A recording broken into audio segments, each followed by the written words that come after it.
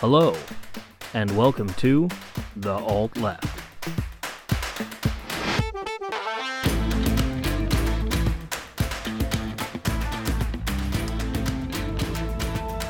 Welcome back, everyone, to The Alt Left. This is episode 93. I am your host, Chris. With me is Jordan from the 805 Uncensored podcast. Yo. And joining us is Drew. How you doing? So, if you'll notice, Matt is not here today. He's been on hiatus for a few weeks. If you're following our Twitter, you already know what's going on. He's just had some family emergencies been coming up, and he is focusing on his family. Does not have the time to be hosting a podcast every single week. So he has unfortunately left us. It's not a personality conflict. You know, he and me are actually really good friends in Meat Space. He just doesn't have the time to host this anymore. So he is taking a step back to take care of his family. And so Drew is actually going to be coming in to take his spot.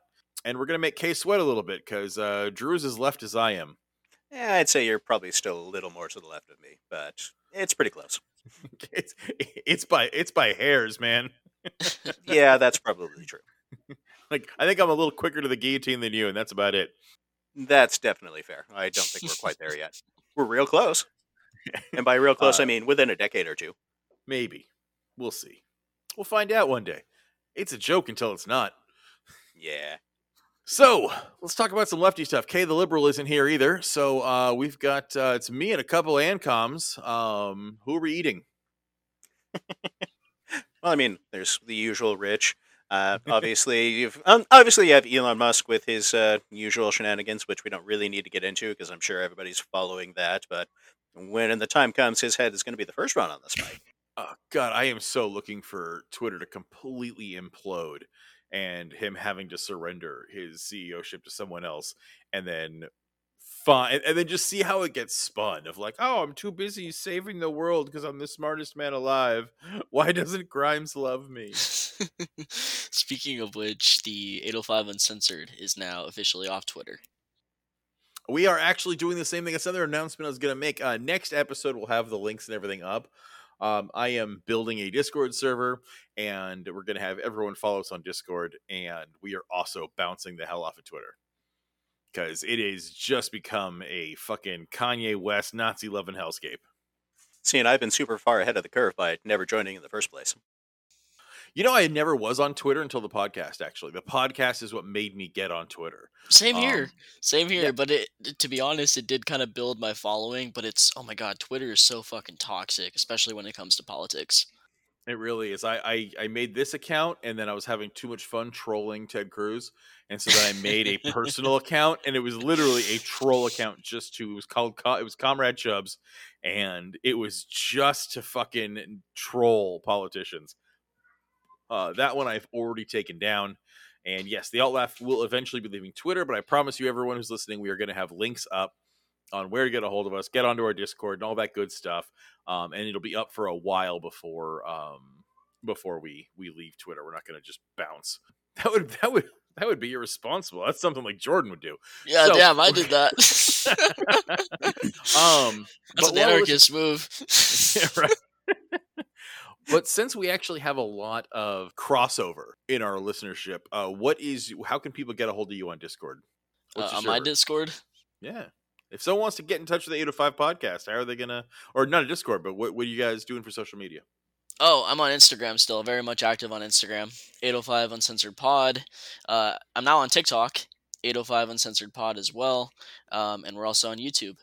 All right. So go find 805 Uncensored Pod and send him pictures of your butthole. He wants it. He needs it.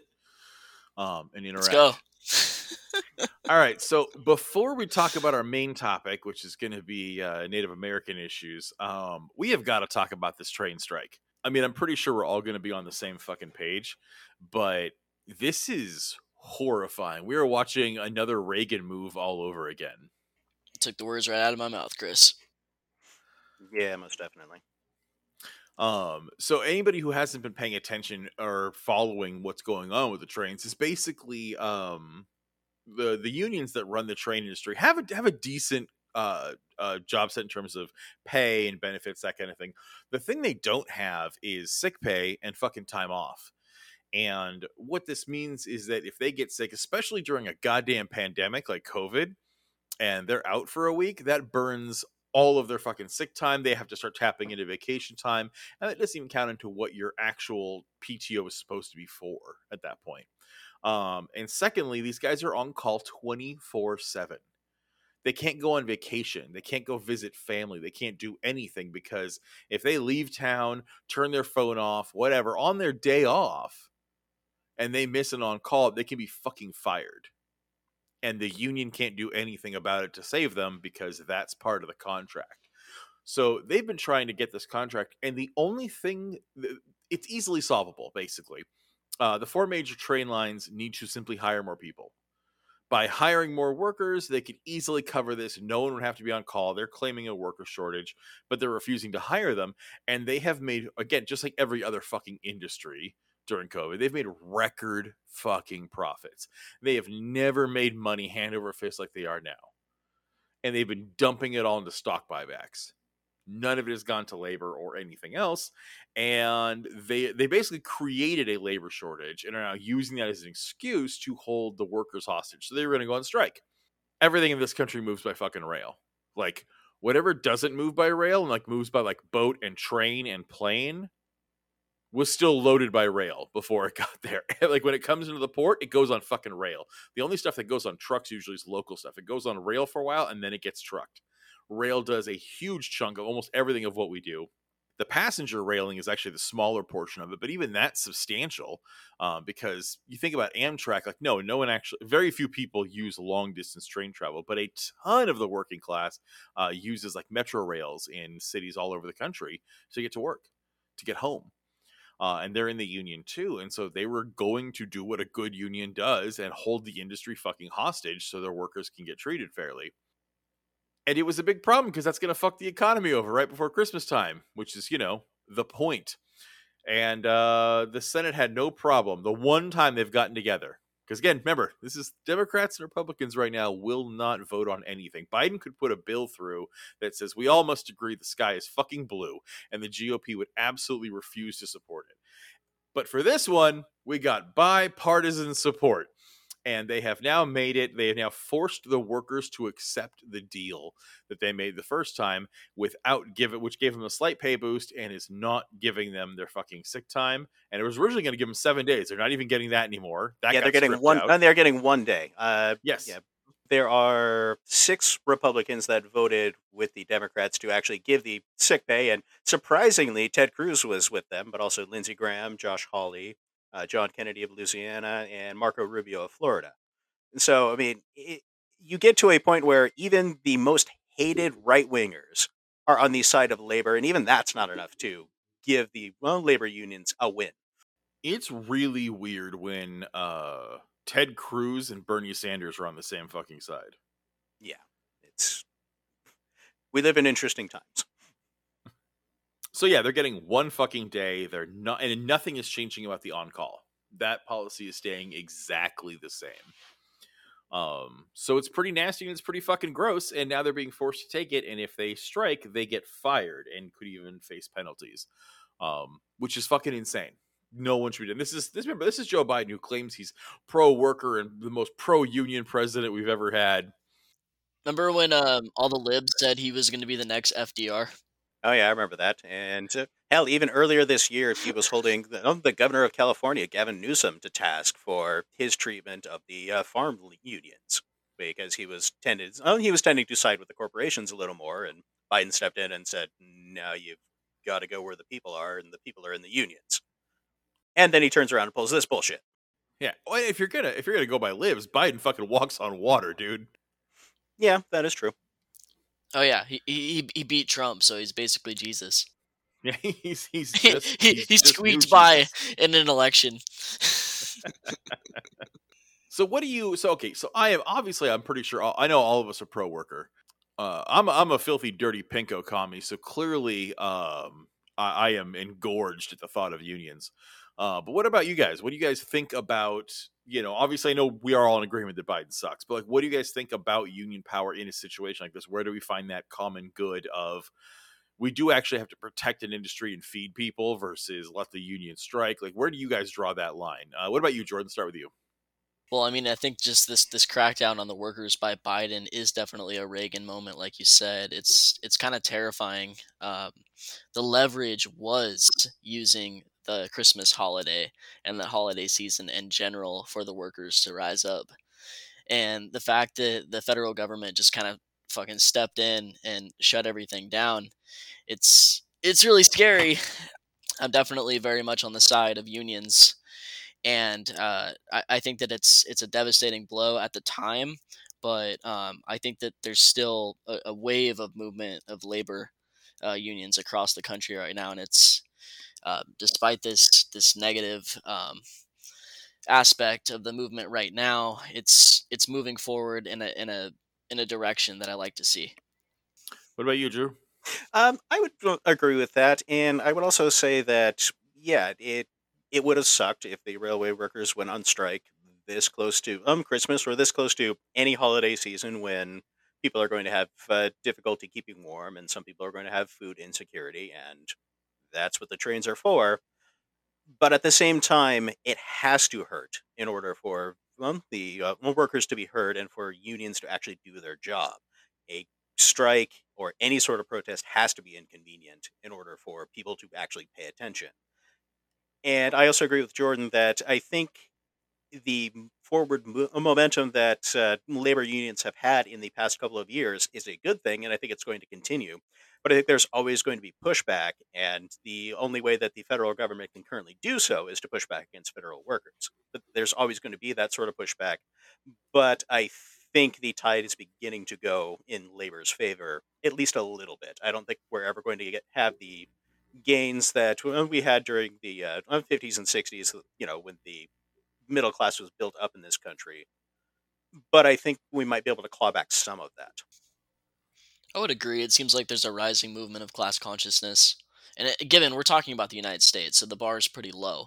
But I still think that there is a rising movement of class consciousness among the working class. Oh, absolutely, and it's being spearheaded by mostly Gen Z kids or younger millennials who look at the work situation and they didn't have to accept the first shitty job that we all did when we got out of college. Yeah, I mean, I'm just gonna say, as an elder Alzheimer ridden millennial, I'm so fucking pro Gen Z. It's not even fucking funny. So I mean, not surprising, I'm a communist. I guess I am gonna have the furthest extreme position on this one. But my opinion is fuck them. Burn it goddamn down. They should blow up fucking trains. They should sabotage rail trade like tracks. Like, I would love to see warehouses go down over this. I would like to see major arteries be ripped up and derailed. I want to see fucking power poles brought down over lines, and I want to see bridges taken down. Like, I want to see actual pain for this, because that's what we have to remember. And there's this meme that keeps going around. It's one of my favorites. Where, like, remember how, like, forming unions and strikes was the compromise we made to not drag the boss out in front of his family and beat him to death in his house. Like, yeah, they forgotten that. That meme is important, and we actually have to remember that like. This is the price of civility, is that people and workers have the right to strike. And if you're going to deny them that, then yeah, maybe you should be hung. Like, fuck you, the working class is the only one that matters, period. The ownership class is an affront to humanity, period. I do not believe that private property has a right to exist, let alone exert will over the individual or the collective, either one. And so this has already gone too far. With their refusal to do this, the fact that the Senate is in, I think that now opens the gate to ethically use guerrilla tactics at this point. I would love to see them strike anyway and face jail time, but I would actually like to see guerrilla tactics get used, because it needs to hurt. The rail companies need to realize, oh shit, if we do this, it's going to suck. If I shove my hand in a honey badger's ass, I'm going to get my eyes clawed out. And maybe I'll stop fisting honey badgers. And that's the lesson I want the ownership class to take. And I can agree with that. The issue that I see at the moment is I don't think things have gotten bad enough to where the workers will begin to use guerrilla tactics. I fully agree that that is something that they should begin to engage in. But if you look at the history of revolutions, things aren't quite bad enough for that yet. I think it's getting there, And I think that the majority of workers in the union are going to accept that, yes, we didn't get our paid time off, but we did get a bump in pay. So at least we can still afford to live. And just affording to live is enough to keep people quiet for a while. I would agree, Drew. The latest statistics that I saw indicate that about 41% of Americans right now are struggling to afford basic expenses. I think we need to push that number towards like 60% for us to get towards that more revolutionary movement spirit. Maybe even fucking less than more than that, because I mean, if you really look at when revolutions take place, like successful ones like the Russian, the Cuban, it tends to be insane, the level of suffering. I mean, the French were dying in the streets before they were willing to revolt against the absolute right of kings.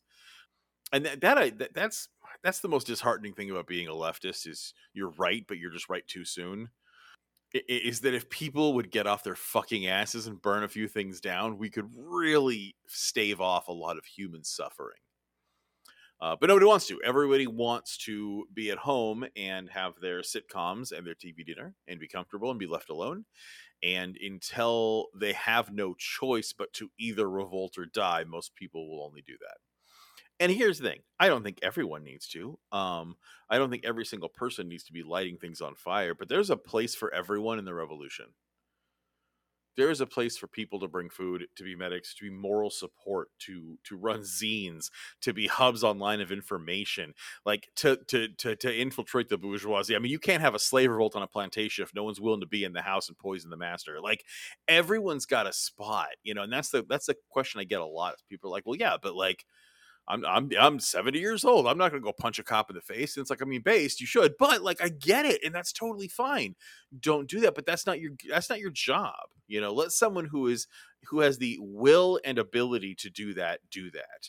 But everyone can get involved, and it's about making networks of. God, I sound like such a fucking anarchist, Jordan. You're probably loving this, but like it's all about mutual aid and finding and establishing systems of support with each other, because when shit hits the fan, that's what you're actually going to fucking need is support systems within your community. Do you see that, Jordan? He was busy finishing. I'm just fucking laughing too hard to respond. No, everything you said there is right, and at the end of the day, the only people that we're going to be able to rely on is going to be each other, because I mean the cops aren't going to help us, because why would they? Fuck the They're cops. not? They're yeah, I know, right? Unshockingly, none of us have a terribly high opinion of the police.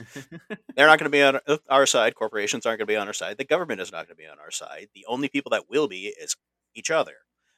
And unfortunately, the ruling class has also been able to pit us against each other through just enough rage to point at one another rather than pointing up where it needs to be. Yeah. And that's a theme that runs through American history, especially. Yeah, I mean, sorry, go ahead, Chris. No, go ahead, dude, hit it. I was just saying, I mean, and all of us are like, us three are well aware that when shit really hits the fan and labor unions really start getting like revolutionary and militant, the right wing is just going to side with the state. Oh yeah, and so they're both just gonna try to crack down on leftists. And so that's something that I think we all need to keep in mind at all times. Yeah, those fucking oath-keeping gravy seals, they as much as they like to talk about individual freedoms and being against the government, like no, they're bootlickers just the same. And they absolutely, the right will always side with authoritarianism. End of fucking story. They'll bitch about it all day long, and then they'll side with it. 100%. So now, speaking of authoritarianism, Drew, let's talk about some native issues in this country. Okay. Well, I want to talk about 3 Supreme Court cases. 2 of them are actually related to each other because one of them nullified the other, and one more that is currently, it has just been argued, and obviously they'll have their decision sometime next year. So the first one that I want to talk about was called McGirt versus Oklahoma, and this was undecided in 2020, where it was determined that the Native American reservations in Oklahoma had the right to prosecute non-natives for crimes against Native Americans on their own land. And this was seen as a big win for Native American sovereignty, who let's face it, have always had a history of being fucked over by the government over and over and over again. Yeah, because even like native tribal police and stuff, even though it's like the state doesn't have it, individual states don't have control over land. Like they're always still bound by federal law. Yeah, and even tribal police are limited in what they can investigate, even on their own land. I Yeah, don't recall, but I don't think they're allowed to actually investigate any felonies that occur on their land, even amongst their own people. The permission that they have to police their own people basically only applies to misdemeanors. yeah, they can be traffic cops, and that's about it. Yeah, essentially. But anyway, so under the terms of this case, there was a bunch of people that had to be retried under the federal system. The Cherokee Nation alone had said that they had about 500 cases that needed to be resubmitted to the federal courts for resentencing. So fast forward, and then we have a new case, which is called Oklahoma versus Castro Huerta. Now, the plaintiff's name was Victor Manuel Castro Huerta, who was convicted of child endangerment of his Native American stepdaughter. He was sentenced to 35 years under the new rulings from McGirt. The state of Oklahoma interceded on his behalf, saying that the Native American tribe should not have the right to unsentence people on their land because the state government should have overlap with tribal authority. And unfortunately, the Supreme Court sided with the state of Oklahoma. So as a result, Castro Huerta's conviction was overturned. He was immediately resentenced to the same sentence. He was initially sentenced to 35 years. That was vacated. The state resentenced him. But essentially, what it did was the court had said that no, the tribes don't really have sovereignty over their own land. So that one is a little bit shitty, but kind of expected because when it comes to crimes of that nature, native crime is always often overlooked, and non-natives doing crime against natives have always been a sketchy area federally.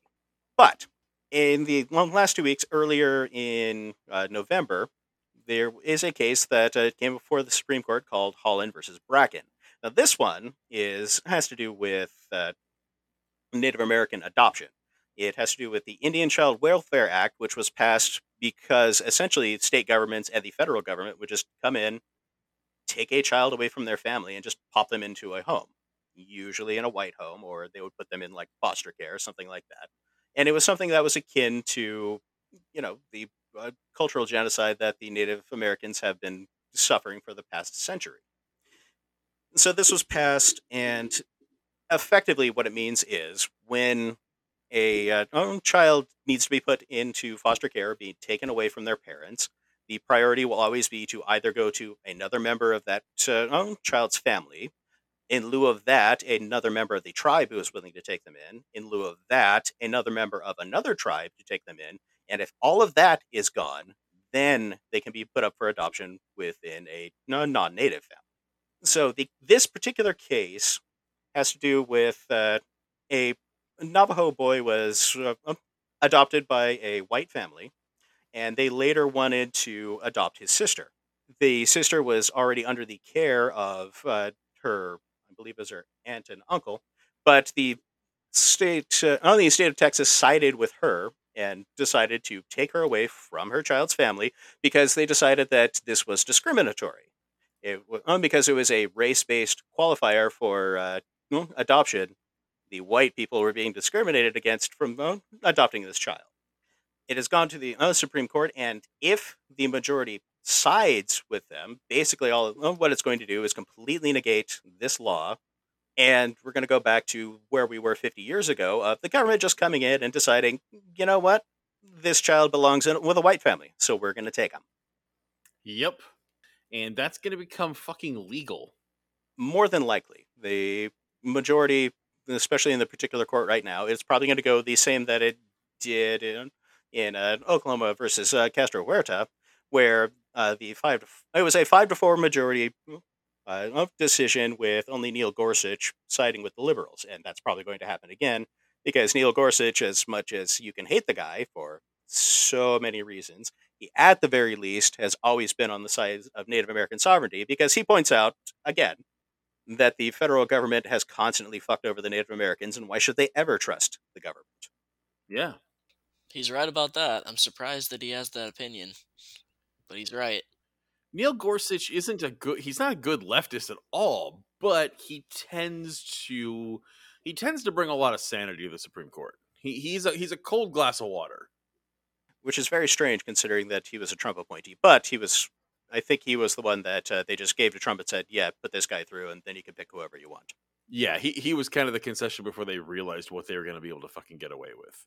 I mean, this is really historically significant because what it really does is bring back a lot of slave era and founding father era stuff, and even predates that. So there's this political concept called paternalism, right? It's also been known as paternalistic benevolence. And it's a political theory, and it's kind of this idea that like more civilized people can take the reins and can control another group of people for their own good, right? This isn't like an American thing, right? This is just fucking white nonsense that has transcended all nations that were imperialistic, and it was used by the Spanish. They were kind of the first ones to really do it. And the French and the British used it a lot too. They used it to control, rape, and kill and enslave people, starting with Native Americans over on this continent, and then later importing African slaves. And it was all done under that umbrella term, right? And so like post Civil War, right? Once slavery transformed from chattel slavery to punitive slavery, because let's be fair, like it never ended. No, of course. We all know this. Yeah, we all know the 13th Amendment. Like slavery did not end; it just changed and transformed from chattel slavery to punitive slavery. It's all it was. It then became this paternalistic benevolence or paternalism was used to put Jim Crow laws in. That like, black people in America were just poor, they were illiterate, they didn't know what they were doing, and they just needed good white people to control them so that they could live normally. And the slave master used that before, people would literally say like, but look, we brought them Christianity. That's the most important thing. So that alone justifies conquering them and enslaving them. And this is the argument that was, and this isn't just like ancient history either. Like this happens in modern day. This is what South Africa used for apartheid. They would actually talk about like their curfews for black people and that kind of thing. It was to protect them, keep them out of trouble. That was always the reason, right? And these are the indigenous people of South Africa. They were using it on, and these were white invaders from Britain doing this. And it's the same one that the U.S. used in South America in the 70s and 80s. We used the Bush Doctrine to fight communism and completely destroyed South America. That was paternalism because these countries were fledgling and new, and they were fresh democracies yearning to breathe free, and they were under the choke of the Bolsheviks, right? And it was always this same, you're a child, you don't know what you're doing political theory. And what's really funny is like some of the greatest like left thinkers of that like old Victorian era that brought us this stuff, or pre-Victorian era, were against it. Like people like John Locke and John Stuart Mill, these like huge British philosophers, were super against it, right? Like these are guys who built the liberal era of liberalism and agriculture, and they were completely against it, always. They thought it was fucking garbage, and they thought it intruded on human liberty. So even like wealthy, privileged people have been against this, and it's a method of control by imperialism. And again, it was especially used on Native Americans. We have this idea of manifest destiny. That's because God has given North America to Anglo people to conquer and use and settle, and that always comes at the expense of the indigenous. And we talk a lot about the transatlantic slave trade and about chattel slavery for black people in America. What doesn't get talked about a lot is what happened to Native people long before then. African slaves weren't even thought of originally. Natives were used. I mean, Cortez did that. When he fucking conquered the Aztecs, the first thing he did was enslave the shit out of everyone. The Spanish really started that. The French and the British kicked it off too, and they ran plantations with nothing but Native American slaves.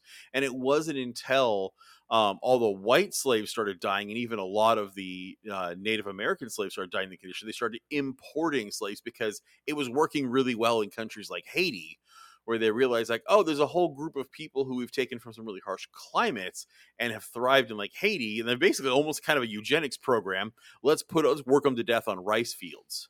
and tobacco farms, and then eventually cotton plants. And it became easier to simply buy, import, and breed black people in America than it did indigenous, because we already had genocided them. But had slavery not been competing with genocide, I think we would have seen an even longer period of Native American slavery in this country. Yeah, most likely. And like even here in America, the Catholic Church enslaved the native population, and they built all the missions that we all had to learn about in school. Now, we didn't learn about that in school, but that's what happened. Yeah, you learn about how the missions are old, and who built them and how long they've been here. And you don't realize that they were a literal tool of Catholic imperialism, um, to bring about, again, more slavery and more kidnappings and more rapes and all of that. Yeah, and to be fair, I will unsay this as a student of history, and Chris, you being a student of history, know this as well. The initial part of the genocide was entirely unintentional because the Europeans brought over diseases that the natives didn't have. So when European colonization actually kicked in full swing, the Native American population was already on its way out. It had already suffered from the prevalence of European diseases from the first explorers that got there. So already about 90% of the population was gone, and then the Europeans came in and systematically over a couple of hundred years finished the job. And funny story is that is a common theme. Like, first of all, that's how Cortez defeated the Aztecs, is brought over plague, and most of them were dead or dying when he actually invaded with his conglomerate army of Mayans and other subservient nations to the Aztecs. We immediately turned on. Yeah, but even before then, people, it's a common trope by white supremacists, that, well, clearly white is the master race because white people conquered the world, conquered black people, conquered indigenous people, blah, blah, blah, right? It's literally because the Great Plague didn't hit Africa until later. And so, and it wasn't bubonic, it was actually a different plague. What people don't realize is that Africa sported the world's first international sea trading empire. Like, Rome was destroyed by Africans. The Carthaginians did this. If you've ever heard of Hannibal, Hannibal's one of the greatest conquerors of all time. Brought fucking elephants through France, came down and conquered fucking Rome, decimated their army. There was 3 Punic Wars. Rome just happened to survive the last one, but he had them on the fucking coals for his entire life. Africa was not a force to be fucked with. There's a reason it wasn't conquered. It is a giant continental landmass. Like, yeah, conquering Asia. Like, again, sure, the Mongols did it, but they did it because they invented horseback archery. Like, there was a fucking singularity moment that did that, and and even he couldn't pull it off. So to conquer Africa is impossible. Giant landmass, tribal culture. They had technology. They had amazing civilization. They had great warriors. Like, they knew what the fuck they were doing, right? These dudes were not going to get killed by some pasty white bitch in metal armor from fucking Spain. Wasn't going to happen. And then, literally, the entire fucking western coast of Africa was ravaged by a plague that destroyed an entire generation of people. And then the Dutch showed up with firearms and came into a handful of dying nations, and divide and conquer, use kind of a Caesar tactic. But that only happened because of plague. Like, that never would have happened. It was literally coincidence that finally this thing happened, and then Europeans struck while the iron was hot. Africa could have absolutely conquered Europe in the Dark Ages. Oh, yeah, absolutely. But they didn't, because the one thing that, if you really want to give it to the white race, they're fucking opportunistic bastards. And that's what brought about the transatlantic slave trade. It was not this idea of superior technology, superior culture. No, the Dutch invaded during a plague and used that to their advantage after a generation had been wiped out and that kingdoms had fallen. There was no organizational, crops had failed, that kind of shit. That's when they invaded and took over. And then again, once a European imperialist nations got their feet in the door, fucking game's over. It's like farting in an elevator. It's you're all fucked. And that's how and why that happened. And so it was the same thing. That was a really long diatribe, but it's just funny to me that, like, it's commonly used as these conquering tactics are used for white supremacism, when really opportunistic is the only thing you can really put on that. That it's always through germ warfare, and accidental germ warfare at that. that Europeans have been able to enslave and colonize. Yeah. I mean, this isn't related to biological warfare, but in the last century in the United States, we pretty much have this new excuse where we just say that every country that we don't like has an illegitimate election or has an illegitimate president, and then we can just go in there and either send boots on the ground or just fucking send in whatever president that our country wants. Yeah, we don't even need to send in boots anymore. We can just send money or drones. Yeah, our drone strikes, exactly. I don't know. So like, what was it? Columbus shows up, and the Arawaks must have just been like, "Who the fuck is this guy?" Like, they must have just been so confused. But then you read the history, right? And they bring him food. They bring the entire crew of ship food, like bread baskets, fruit baskets, etc.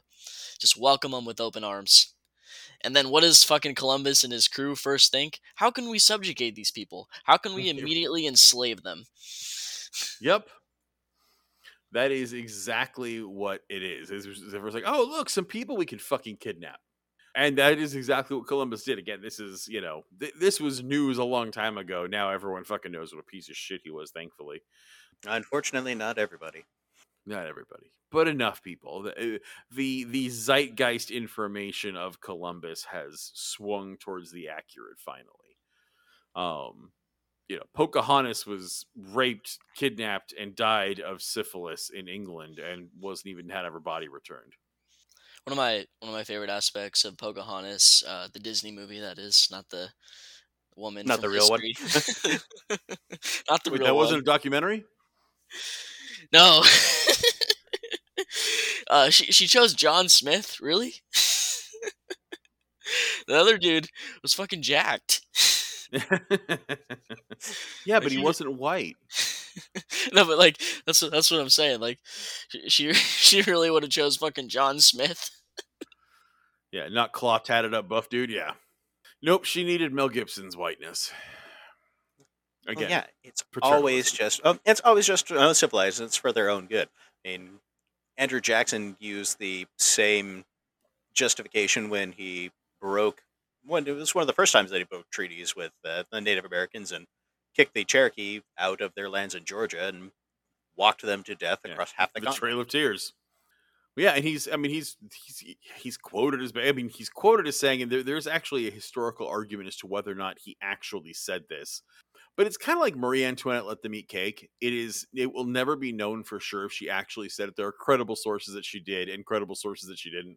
But it's the same with Andrew Jackson. It's why he's the worst president of all time, because even if he didn't say it, he still said it. Or the actions indicate that he said exactly. He said it one way or the other. It went before the Supreme Court, and they said the removal of the natives from Georgia was illegal, and that he couldn't do it. And he's historically known as saying the Supreme Court has made their decision. Now let's see them enforce it. And then he sent the fucking army in, because back then you could be a cowboy president, and that's what he fucking did. Sent the goddamn U.S. Army in and walked the Cherokee Nation to death across the country. Yeah, and that sort of thing happened over and over again with the U.S. Army. Happy 4th of July. Yeah, unfortunately, that taints Sherman's legacy. I mean, yeah, he burned down the South, but then he also burned down the Midwest. Yeah, Sherman was not perfect. I will cheer on anyone burning down a Confederate. But I won't say he's perfect. Yeah, but I can admire a thing he did. Yeah. But and it's, again, and that translates to even Uncle Tomism. Something else I want to be. Today, we are, you're not going to see, people aren't going to hear this for a couple of days, but we are recording this on Thursday, December 1st. And today is the day that Kanye was on InfoWars, acting like fucking Sam Jackson in Django. And he was cringier than even Kanye's used to. He did not hint at white supremacy. He did not praise Trump. He went on board and said that he likes Hitler and that Hitler was a Christian, and so he's beyond reproach. And that Obama was another Jewish president, not a black president. And that also he likes Nazis.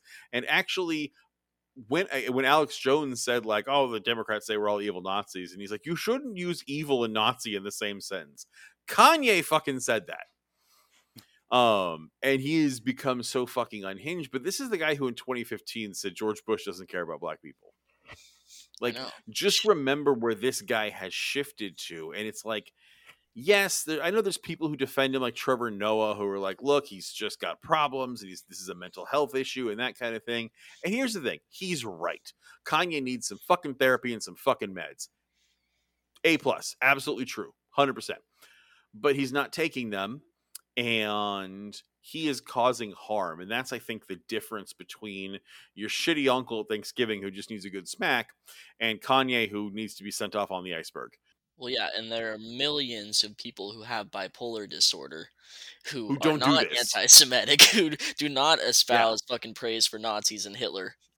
Yeah, absolutely. Bipolar disorder does not excuse any of this. And these are not symptoms of bipolar disorder. Him becoming unhinged and going through a crazy manic episode absolutely can be attributed to bipolar, maybe. But his thoughts and beliefs do not. Yeah, exactly. You can't attribute his rabid pro-Nazism and his anti-Semitism to the fact that he's not taking an Ambien.